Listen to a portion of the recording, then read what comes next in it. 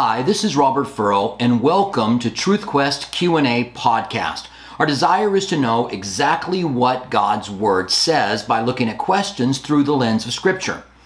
We want to interpret the Word of God properly, correctly, because the Bible tells us that God's Word has been inspired by Him, is profitable for reproof, for correction, for doctrine, that the man of God could be thoroughly equipped, lacking in nothing. This is Truth Quest Podcast, and welcome to today's Q&A. If you have any questions, then go ahead and write them out. We want to welcome you on our different platforms. If you're listening to this on YouTube or watching this on YouTube, make sure to share, ring the bell, subscribe, so we can get this out to as many people as we possibly can. Also, if you're watching on Facebook, we want to welcome you. You can also share it there. If you're joining us through the podcast, we hope that this is a blessing to you.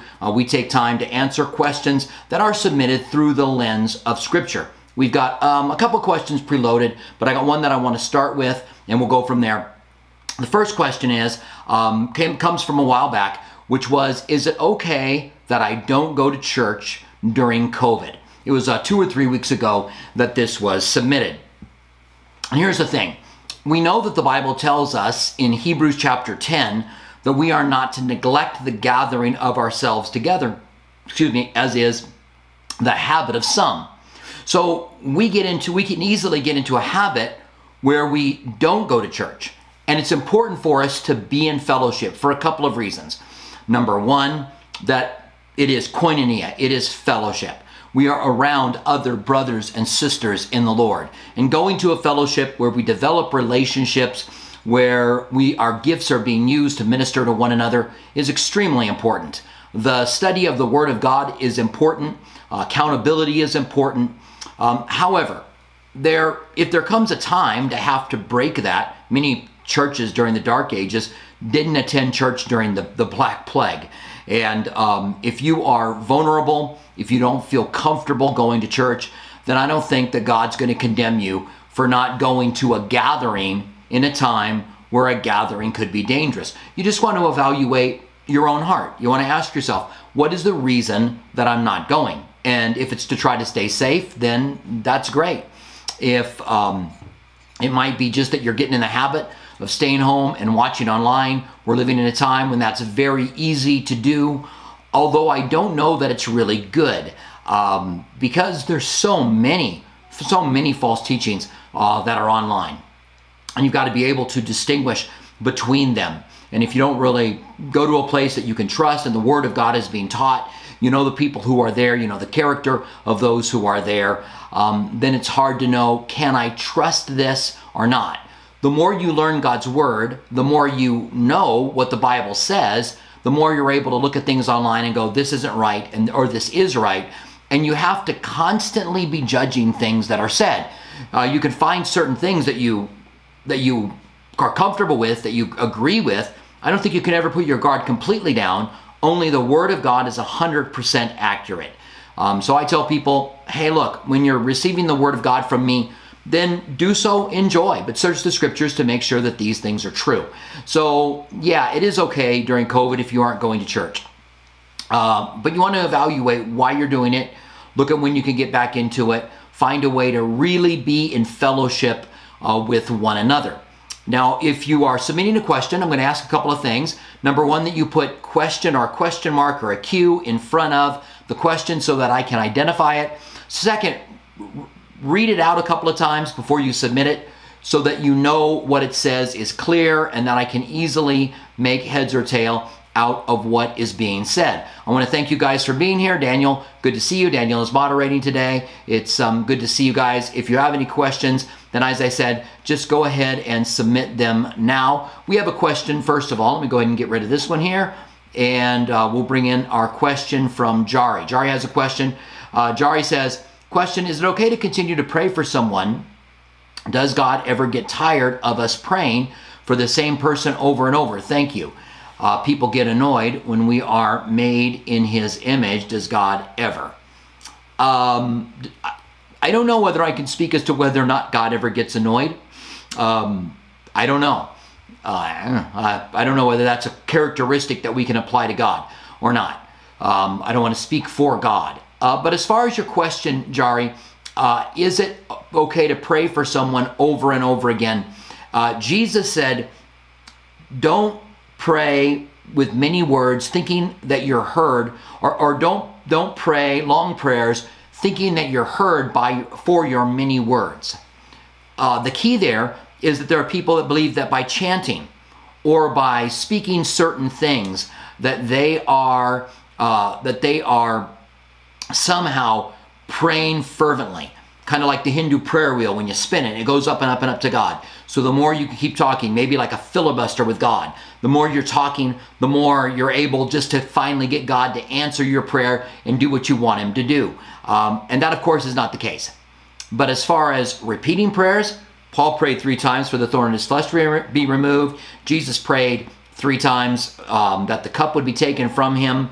Hezekiah prayed even after Isaiah had told him that he was going to die from the illness, and God spared him from the illness. I don't think that God ever gets annoyed with us if we are fervently praying.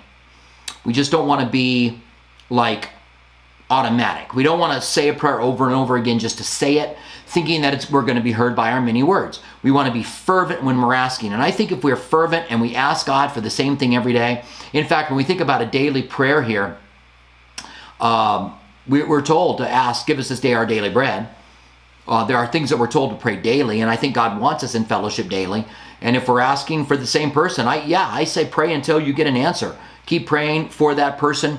Pray diligently. And God's not like, you're wasting my time. I got so much else to do. I'd like to get after it. God isn't like that. But pray it fervently.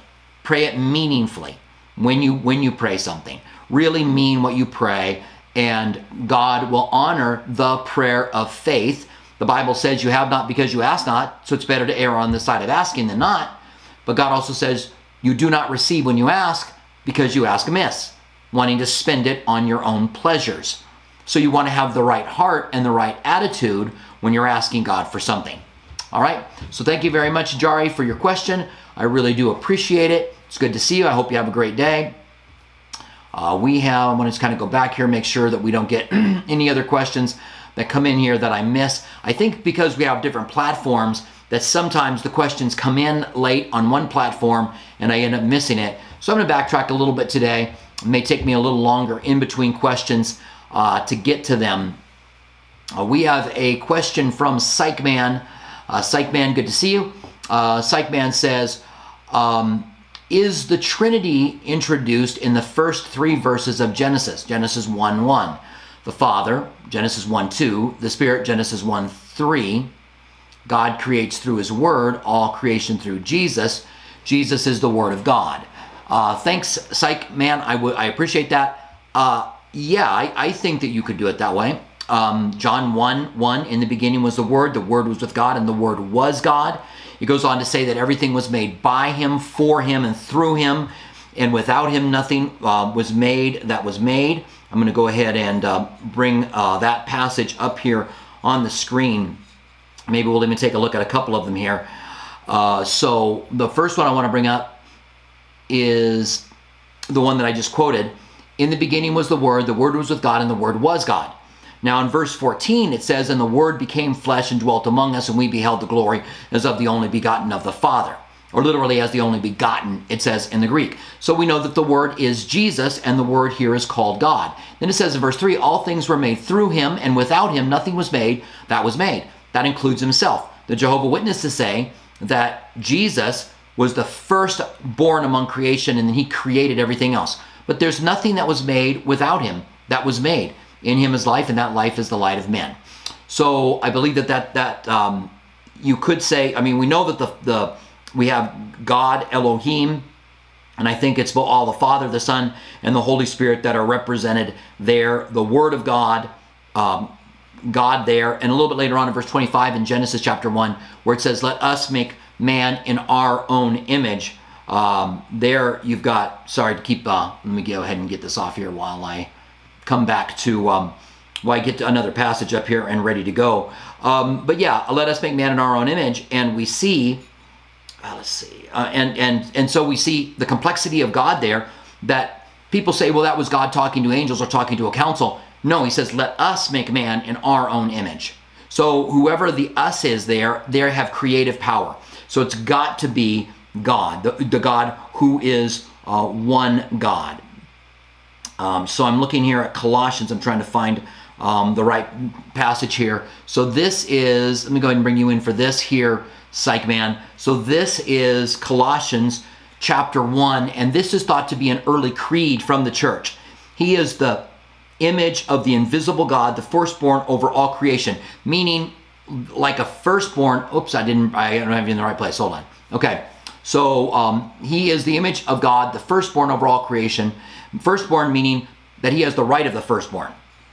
He is the image of the invisible God, the firstborn of creation. By him all things were created that are in heaven and on earth, visible and invisible, whether thrones or dominions or principalities or powers, all things were created through him and for him. This means he created all angels, principalities and powers. This means he created everything. There's not anything that was created that Jesus didn't create. That's our Savior. That's who came and died on the cross for us. And I think that you absolutely are correct, Psych Man, that you do find the Trinity in the first 3 verses of the Bible, in that Jesus is the Word of God and you have the creation taking place there.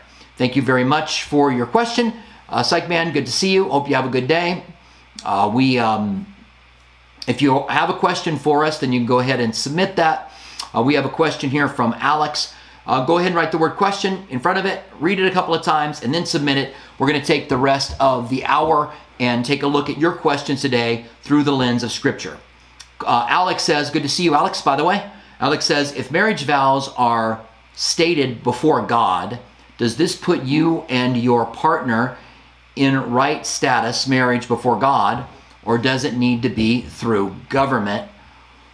Where is that biblical? All right, so when is something a legal marriage? When we marry people, we make sure that they have a marriage license. We want them to go down to the state. We want them to get their marriage license, and they want to bring them back. We're going to sign it once the service is done. And the reason that we do that, Alex, is because we want it to be legal. We don't just want it to be, you're standing before God and saying it. We want it to be legal. There's reasons for that.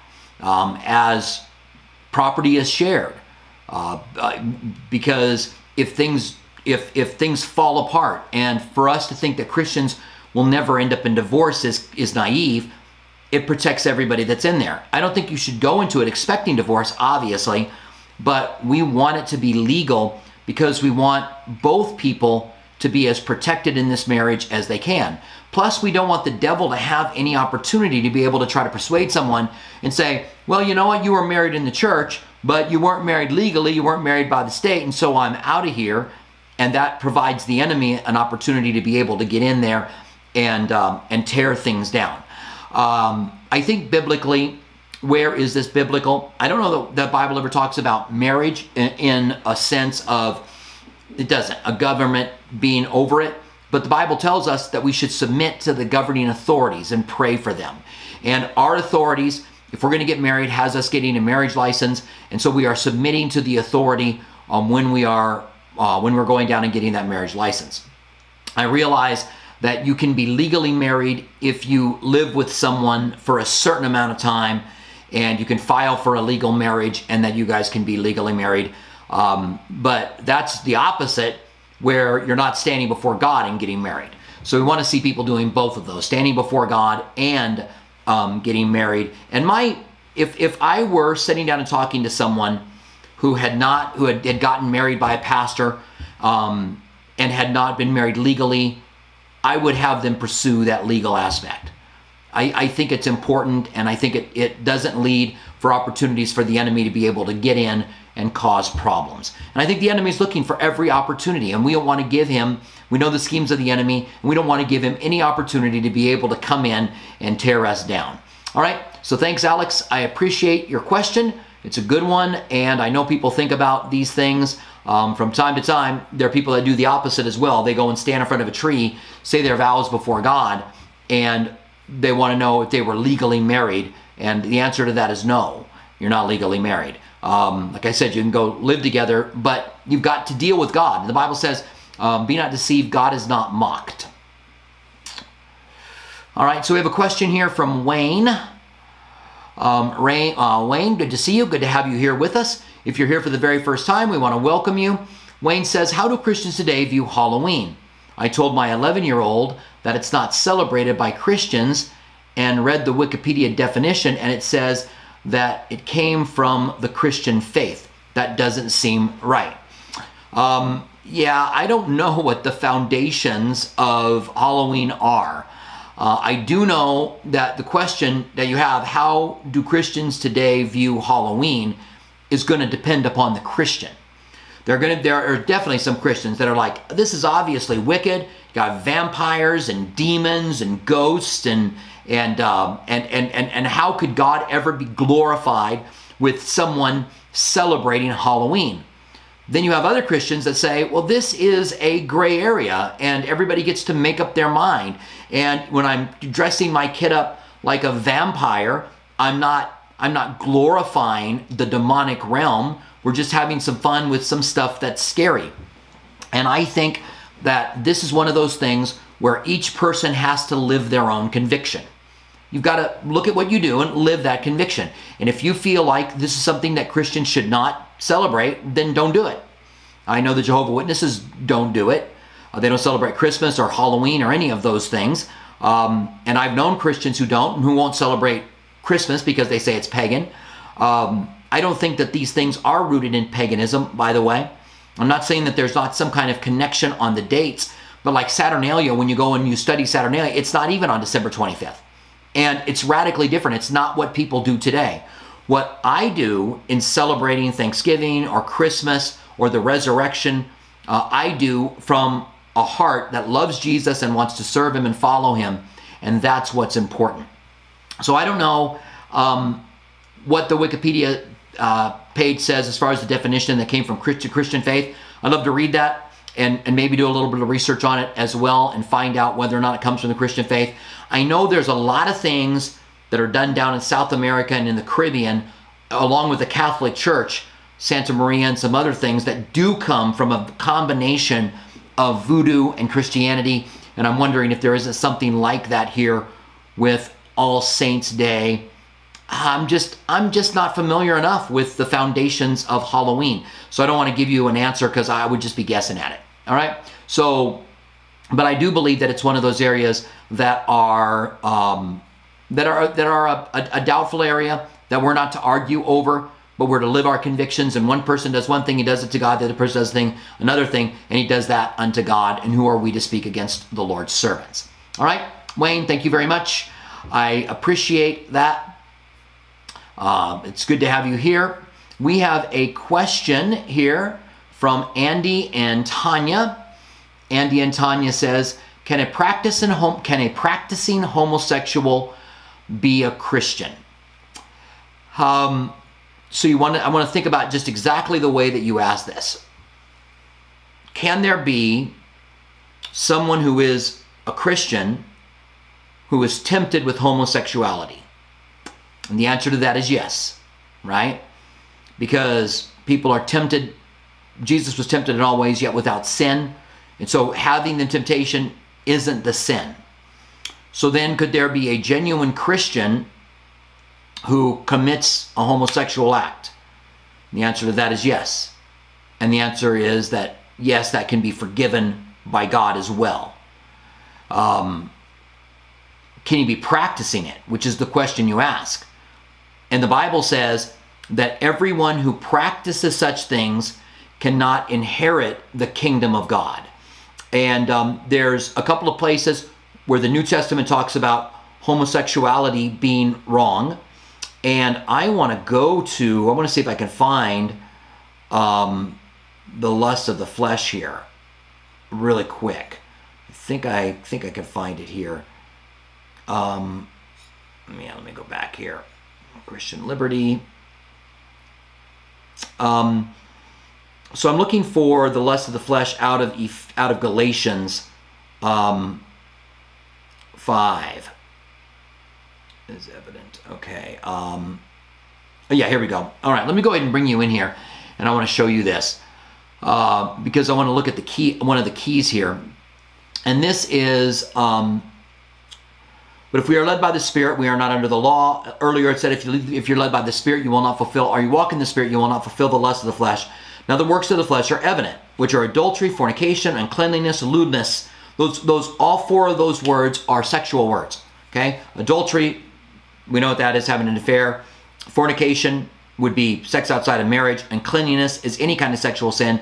Lewdness is the feeling you have the right, kind of like licentiousness.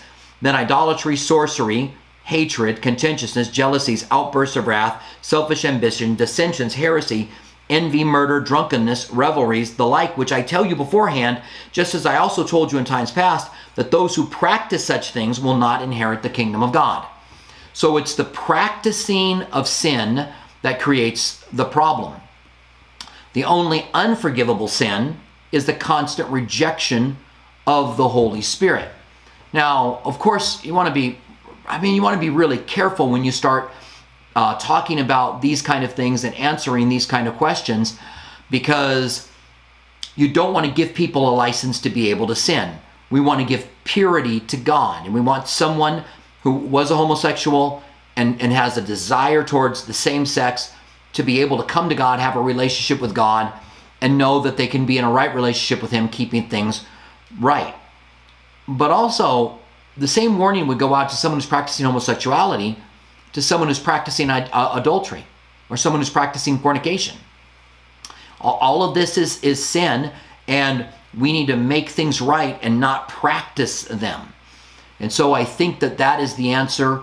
Can a practicing homosexual be a Christian? If he's practicing homosexual and he receives Jesus as a Savior, he's going to repent from his homosexuality.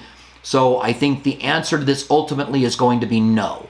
I know that's a long way around for talking about it, but if you can't have a homosexual that has a relationship with someone else, is in this lifestyle, because God's going to convict them of their sin when they're born again, and they're going to change, and there have been a lot of people who have changed.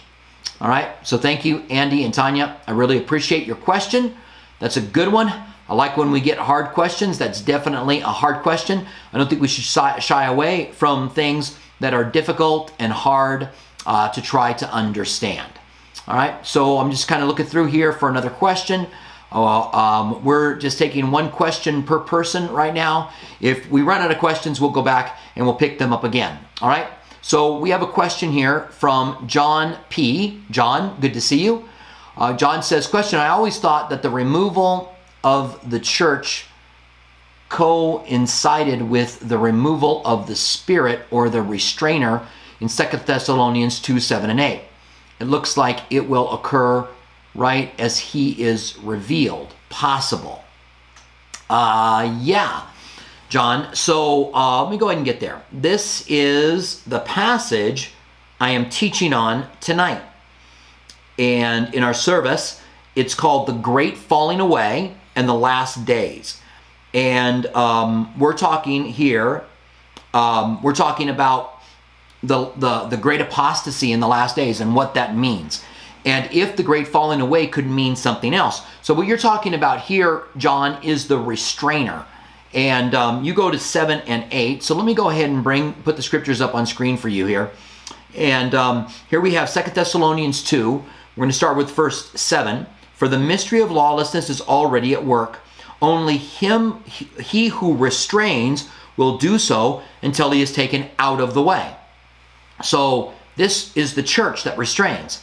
It is the Holy Spirit within the church. Some believe the Holy Spirit will be removed and it's the Holy Spirit who is the restrainer. But people are going to get saved after the rapture of the church during the tribulation period. So this is not the Holy Spirit. It's the Holy Spirit within the church. It's the work of the church that restrains until he is taken out of the way. And then it says, and the lawless one will be revealed. Now this is the same thing that it says earlier about the great apostasy.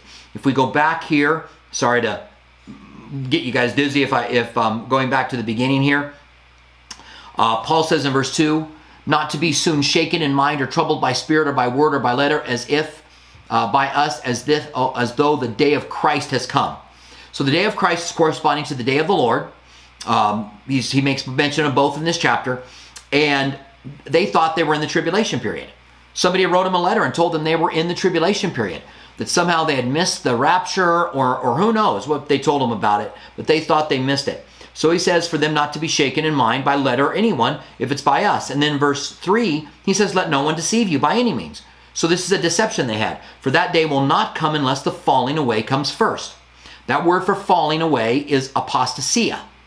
And if you look up most Bible translations, they translated falling away or rebellion.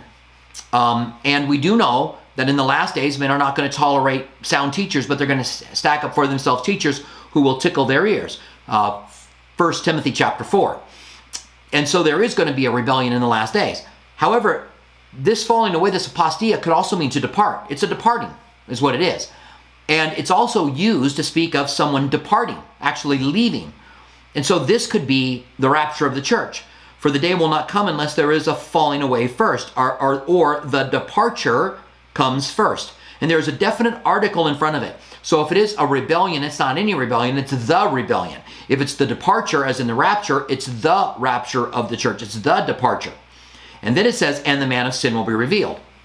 One of the things that people think often about this chapter is that it says that the man of sin has to be revealed first before the tribulation period. But it doesn't say that. The only thing that has to happen first is the falling away. Right? We read it again. It says, unless the falling away comes first and the man of sin is revealed. The falling away comes first. This is either the rapture of the church or the rebellion, and then the man of sin is revealed. There hasn't been the departure, so they are not in the tribulation period. There hasn't been the rebellion. There may have been rebellions, but there hasn't been the rebellion. I don't know what I believe about whether this is the rebellion or whether it is the departure as in the church. But I do know once you get to verse 7, which is the verse that you brought up, that it says, for the mystery of all lawlessness already at work, only he who restrains will do so until he is taken out of the way. That's the rapture of the church, and then the lawless one will be revealed. So that's the same formula you find earlier, that the departure happens first and then the lawless one is revealed. Here the restrainer is taken away and then the lawless one is revealed. So I think it's possible that this is talking about the rapture of the church and the revelation of the lawless one. So let's get back to your question. Make sure we got that answered, John. Thank you for your question. John says, I always thought that the removal of the church coincided with the removal of the Spirit or the restrainer. And I think that's the case. I think that we are the one who restrains. Yes, it's the work of the Holy Spirit within us, but the church in the Holy Spirit, we restrain the destructions of babies in the womb. We restrain sin in this world, sin towards mankind. We restrain divorce and so on and so forth, because we stand for the things that God wants us to stand for. That's the church. And when the church is removed, imagine what this world will be like. If we are restraining, you probably had the experience where someone says something and then you're there and they say, I'm sorry, or they change their behavior because you're there. Well, that's the restraining power of the Holy Spirit within you, which is gushing out of you and affecting people around you. So thank you, John, for it. You say in 2 Thessalonians 7 and 8, it looks like it will occur right as he is revealed. Yeah, or before he's revealed. So you have the church taken out and then the man of sin is revealed, or you have the rebellion and then the man of sin is revealed. Maybe not quite exactly corresponding with each other, but one and then the other. And if it is a rebellion, then you've got the rebellion taking place and you've got the church leaving, the restrainer, the Holy Spirit in the church leaving, and then the man of sin being revealed in both of those. All right, so thank you very much, John. Good to see you. Hope you have a good day. Great question, by the way. So, it's, again, good to see you. We have a question here from Amanda. Amanda says, where is the line between collecting items and idolatry? Also, is collecting not Christian because it is accumulating worldly possessions? I think what matters more than if you're collecting something is what's going on inside of your heart. So if I am collecting something and I treasure it above everything else, and people can do this. they treasure items above everything else, then that is idolatry. I don't have to collect too many of them before I can take one thing and lift it up that is above everything else. And that becomes idolatry. As far as collecting, is stamp collecting idolatry, or coin collecting idolatry, or someone who collects Beanie Babies, to refer back to the 90s, are they idolatry? And I don't think so. As far as accumulating worldly possessions, so Jesus said, don't stack up treasure here on earth where moth and rust can destroy, but stack it up in heaven. And I'm trying to think of where, James says, tell those, maybe it's 1 Timothy, anywhere, somewhere in the New Testament, it says, tell those who are rich not to trust in the uncertainty of riches and be willing to share. So if you find yourself in a place where you are rich, you have extra than what you need to just live, then you need to be willing to share and not trust in the uncertainty of riches. And as far as accumulating possessions, yeah, it can certainly get out of hand. Yeah. I mean, at some point you wonder, how much do people need? But someone who is rich and may have a lot when they come to Christ may not have to sell everything they've got, just like we didn't sell everything we had when we came to Christ. But there is a question about what we are doing with that which we have that may be excess above what we have. So being rich isn't wrong. Jesus did tell the rich young ruler to sell all that he had, but that was to show him that he had covetousness. We do get some other direction about wealth. And so collecting possessions, I think we could get really legalistic really fast with this. I think each one of us ought to search our heart for the things that we have, whether or not we have too much. I do know there's been a time in my life when I really felt like I needed to pare back. Like God was just saying to me, get rid of some of your stuff. And I went ahead and got rid of some of it. And maybe that would need to happen again as well. All right. But thank you very much, Amanda, for your question. Yeah, it's idolatry if it is above God. If it's you put something that is above God. We have another question from Albert. Albert says, hello, Pastor. Hi, Albert. Good to see you. As we pray for forgiveness, we often neglect asking God to allow us to feel his love in the moments, probably out of unworthiness. Instead, we commit to avoiding future sin. All right, let me see if I can figure out exactly what you're asking here. Albert, as we pray for forgiveness, we often neglect asking God to allow us to feel his love in those moments, probably out of unworthiness. Instead, we commit to avoiding future sin. So, Albert, I'm sorry, I'm not sure exactly what your question is here. Maybe the question got cut off. I'm not sure. I'm trying to figure out if you're asking, if by not asking for his God to allow us to feel his love. So yeah, I don't know, Albert. I'm sorry. Maybe if you can resubmit your question, then I can get a little bit better. I just don't see the question in there. It may be that it's really obvious and people are right now telling me this is the question, but I just don't. I just didn't get it. All right. Okay, so we have part 2 from Albert. All right, so part 2. But we know we can't do anything in our own flesh apart from God. How important is it that we ask God to let us feel his love in strength and strengthen us to love him and to avoid sin? All right, thank you, Albert. 2-part question. How important is it to ask God to feel his love? So I can't think of any passage that it tells us that we are to ask to be able to pray to feel God's love. I know that God's word is true and that God loves me, whether I feel it or not. That's not to say that you can't pray for it, because you can. I'm just saying I don't know of any passage, and maybe it's out there, but I don't know of it. That is kind of a commandment that we pray that we feel God's love. I just feel like it's not there. And so I don't know that that is connected to avoiding sin. I think that if we make things right with God, that if we confess, we make things right, we ask him to renew the inner man day by day, We abide in Christ and God's word abides in us and he's going to change our desires. We love God and we delight ourselves in the Lord, that he changes our desires as well. And that if we walk in the Spirit, we won't fulfill the lust of the flesh. So I think that if we follow those are the way that we get sin out of our lives. And may God allow us to do that. Delight yourself in the Lord. And delight yourself in the Lord today more than you did yesterday. Like right now, from this moment forward, just say, I'm going to delight myself in God. And when we ask for the forgiveness, realizing how tremendous that forgiveness is that God has given us, it's just awesome. And how wonderful it is. I think David said in Psalms 32, you know, how delightful when your transgression is forgiven and your sin is removed from you. What a great joy it is. And understanding that. And I think that helps us to avoid sin.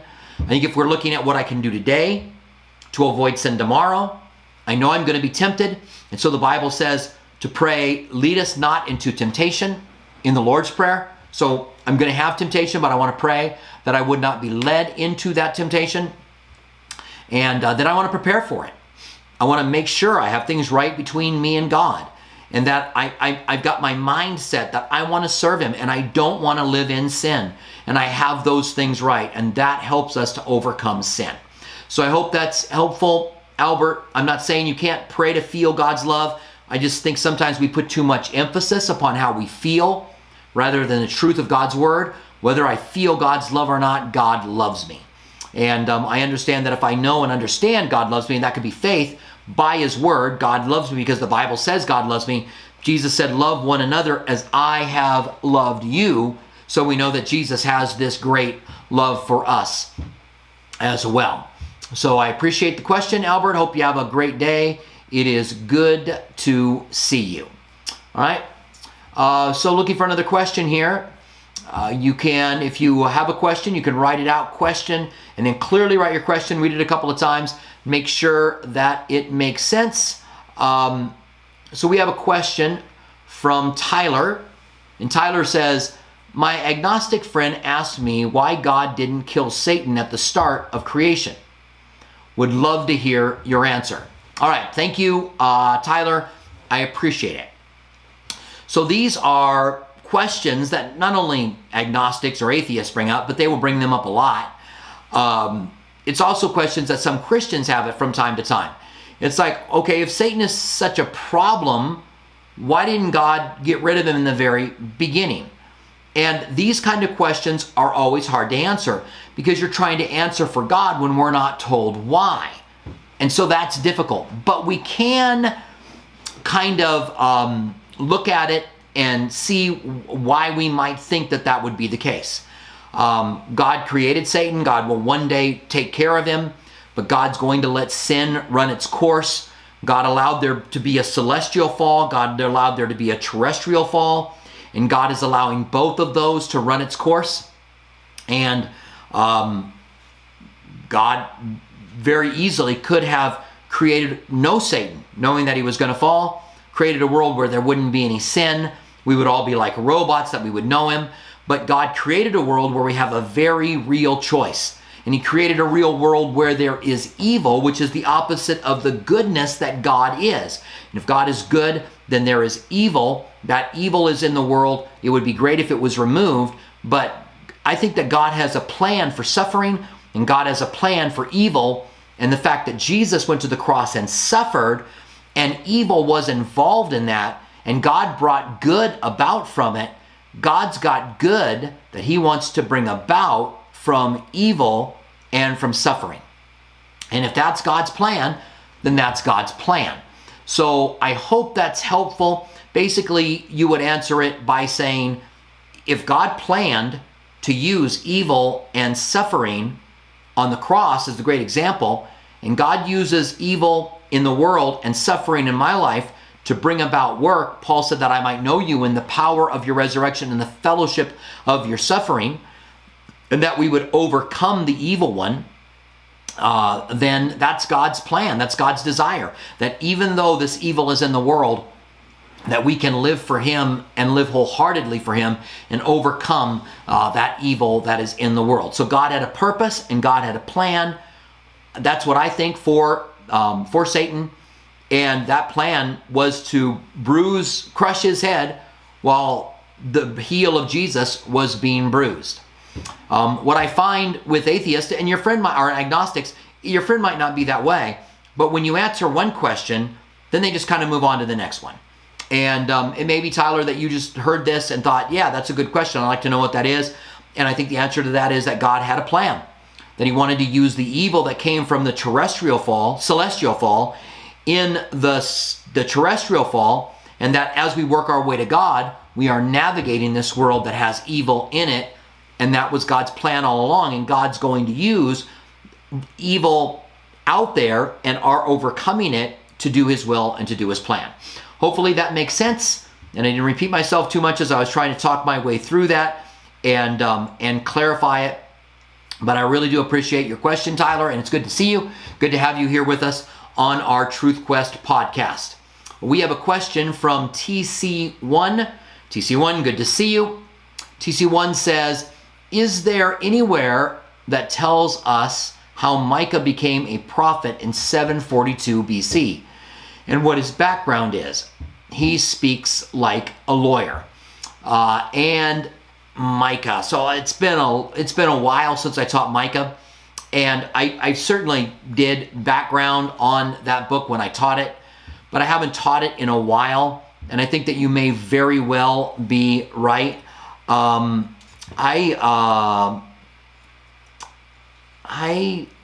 would love to take some more time to be able to look at it, and I'm sorry I just won't have an answer for you here today. Because I need to look it up. And I was just trying to see if I could find something quickly on it, and I'm not able to. I'm sorry, but I just don't want to answer off the top of my head or try to remember what I learned about it before without stopping and really studying it. That needs to be. I would start, if I were you, with Wikipedia, understanding that Wikipedia can have wrong stuff on it, and go from there. And if I remember it as well, I'll try to do a little bit of research on it. You can also go to commentaries on Blue Letter Bible.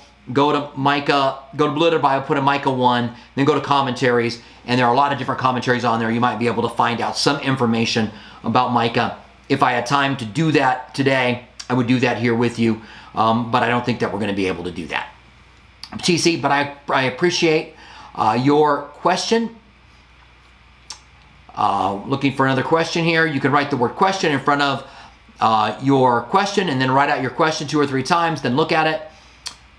So we have a question from Annika, and Annika says, question, what is the Leviathan? Psalms 104:26, Job 3:8, Job 41:4, Isaiah 27:1. Let's go to the one in Job, and we'll take a look at that one. So that's Job 41, I think 1. Yeah, so let's go ahead and go here. I'm going to go ahead and put the scriptures up on the screen for you. Thanks, Annika, for your question. It's good to see you. Can you draw out Leviathan with a hook or snare his tongue with a line which you lower? Can you put a reed through his nose or pierce his jaw like a hook? Will he make many supplications to you? Will he speak softly to you? Will he make a covenant with you? Will you take him as a servant forever? Will you play with him as a bird, or will you leash him for your maidens? All right, so God's talking to Job about, he's at the end of the book, about, can you even understand these things? You're acting like you know these things, Job, but there's so many things you don't know. And one of them is, can you go out and capture this Leviathan? And the Leviathan certainly seems like a sea creature. Some believe it to be an alligator. Some believe that it might be a larger version of a crocodile or an alligator. And there may have very well have been larger versions that are out there. But the behemoth is also mentioned here in Job. And the behemoth seems to be a dinosaur. And this will go back to whether or not you believe that dinosaurs roam the earth with men do. And there is some evidence that that was the case. And so the Leviathan may very well be a sea serpent that today is extinct, that wasn't extinct prior to the flood. It certainly was a large creature, that you didn't want to get up, that you couldn't just go get a hold of. Yeah, it would be difficult for you to capture it and to bring it in. And so I think that that's the reference to the Leviathan. And it may very well be that the flood did create the fossil records, and that all of these dinosaurs were alive when men were, and that they went on the boat when they were small. I've shared with you before that I'm not quite 100% set on young Earth or old Earth, but I do believe that this is a strong possibility. And it seems that Job is the oldest book written. He's talking about the Leviathan, he's talking about the Behemoth, which seem to be creatures like dinosaurs, and that could very well be evidence that there was something to the fact that, hey, there were these dinosaurs that roamed the earth when men did as well. All right, thanks, Annika. I really appreciate your question. We have a question from Yvette. And so Yvette says, how does God deal with narcissists? Pharaoh and Nebuchadnezzar were narcissist characters in the Bible. Thank you for your question. Yeah, Narcissus was a Greek god who was so good looking that he found a pond in a cave that had a great reflection in it, and he looked at how beautiful he was, and he looked at it himself until he died, just because he couldn't tear himself away from his own beauty. And this mythology is, of course, a great picture of what narcissism does. It wants to put out yourself, it wants to be seen, it wants to be noticed, and God brought Nebuchadnezzar down low, and Nebuchadnezzar turned him into an animal. It made him go insane and eat grass like an animal for 7 years. And a lot of, you talk about Pharaoh being another example of that. And yeah, I think there are obvious problems with being a narcissist, and never the way that God wants it to happen.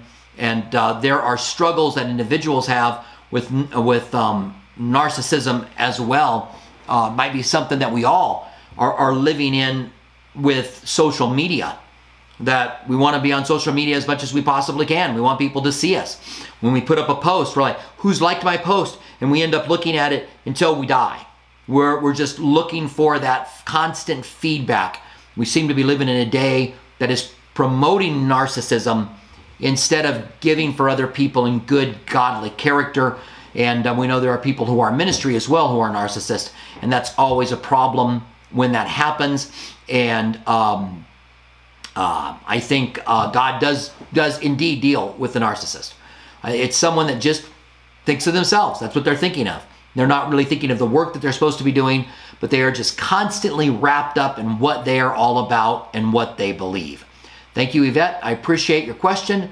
That's a great one, and we find a lot of that. We have a question from Adam P.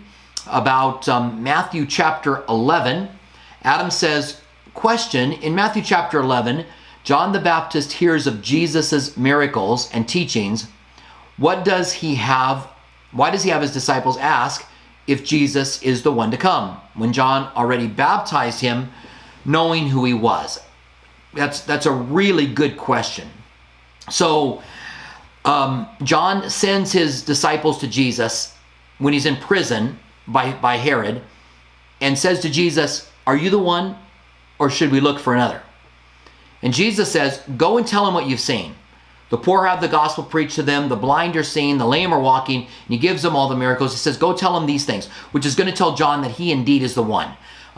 Because in their day, there was a certain expectation when it came to the Messiah. And I think that John had that expectation, that the Messiah would rule and reign. There are still people today that believe that there are two Messiahs. One Messiah that will rule and reign, and one Messiah who will suffer. Some of them believe that Jesus was the suffering Messiah, but whether or not he's the ruler or reigning Messiah, they have yet to see. But Jesus himself said that he was coming back and going to rule and reign. And so he is the second Messiah, or he is he is one Messiah that is first coming to suffer, and he will return in order to rule and reign from the earth. So there's not two Messiahs, but there's two distinct, the first and the second coming of Jesus Christ that are distinct which helps us to really understand that. So John, I think, was just wondering, why hasn't anything happened yet? Why hasn't Jesus taken care of Rome? And maybe John still had those expectations. Who knows? Maybe he just didn't think Jesus was moving soon enough. We might know a truth, but when it doesn't happen, we can begin to doubt. And I think that that's exactly what happened to John the Baptist while he was in prison.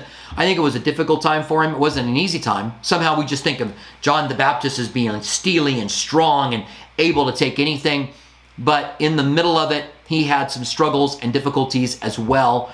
And so he sent Jesus this question. And Jesus responded to him out of love, as I think that he does with any of us who bring questions that we might have to God. God responds to us out of love. It's the same reason that many in the crowd would not receive Jesus as their Messiah, because he didn't rule or reign.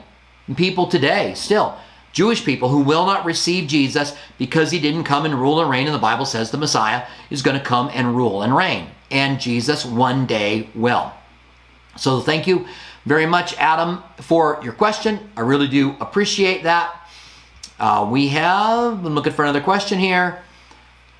So hopefully I'm not missing your questions today. I know it can be, like I said, I don't know if it's the way they knit them together when they bring them all together here into these questions, but sometimes you go back and find out some questions that I missed. And if I've missed you, sorry about that. I'll go back and try to make sure that I catch them before we are done today. So we have another question for JG.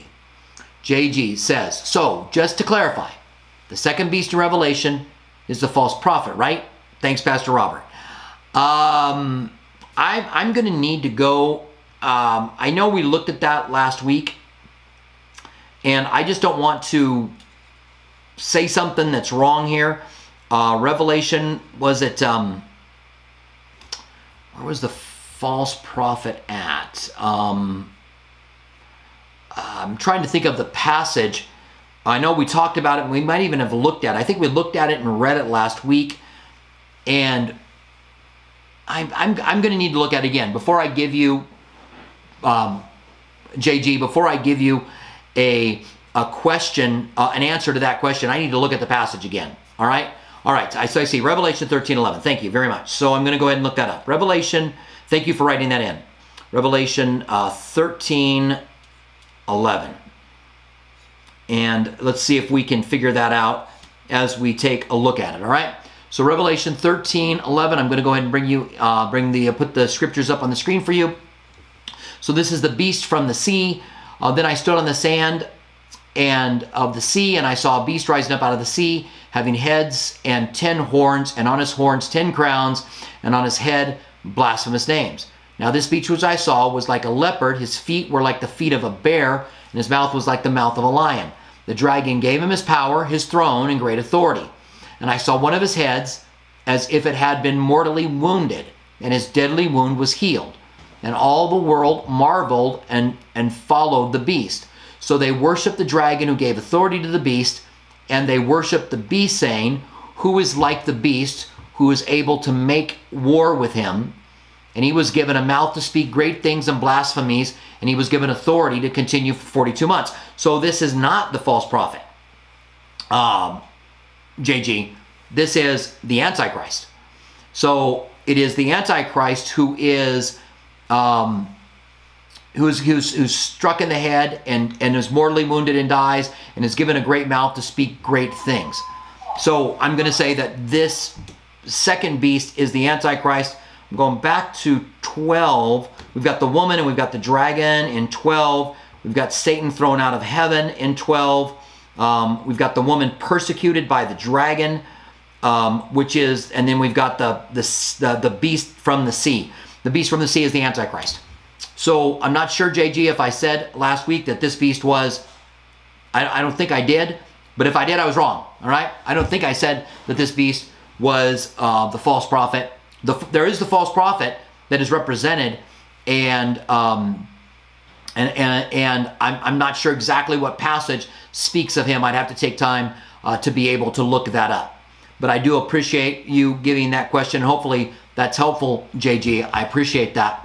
Let me go ahead and go back to our question here.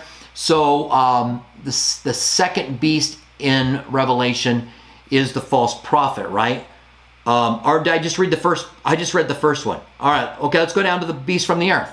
All right, so the first beast in Revelation is the Antichrist. Let's go ahead and bring you in for the second scripture, which is the beast of the earth.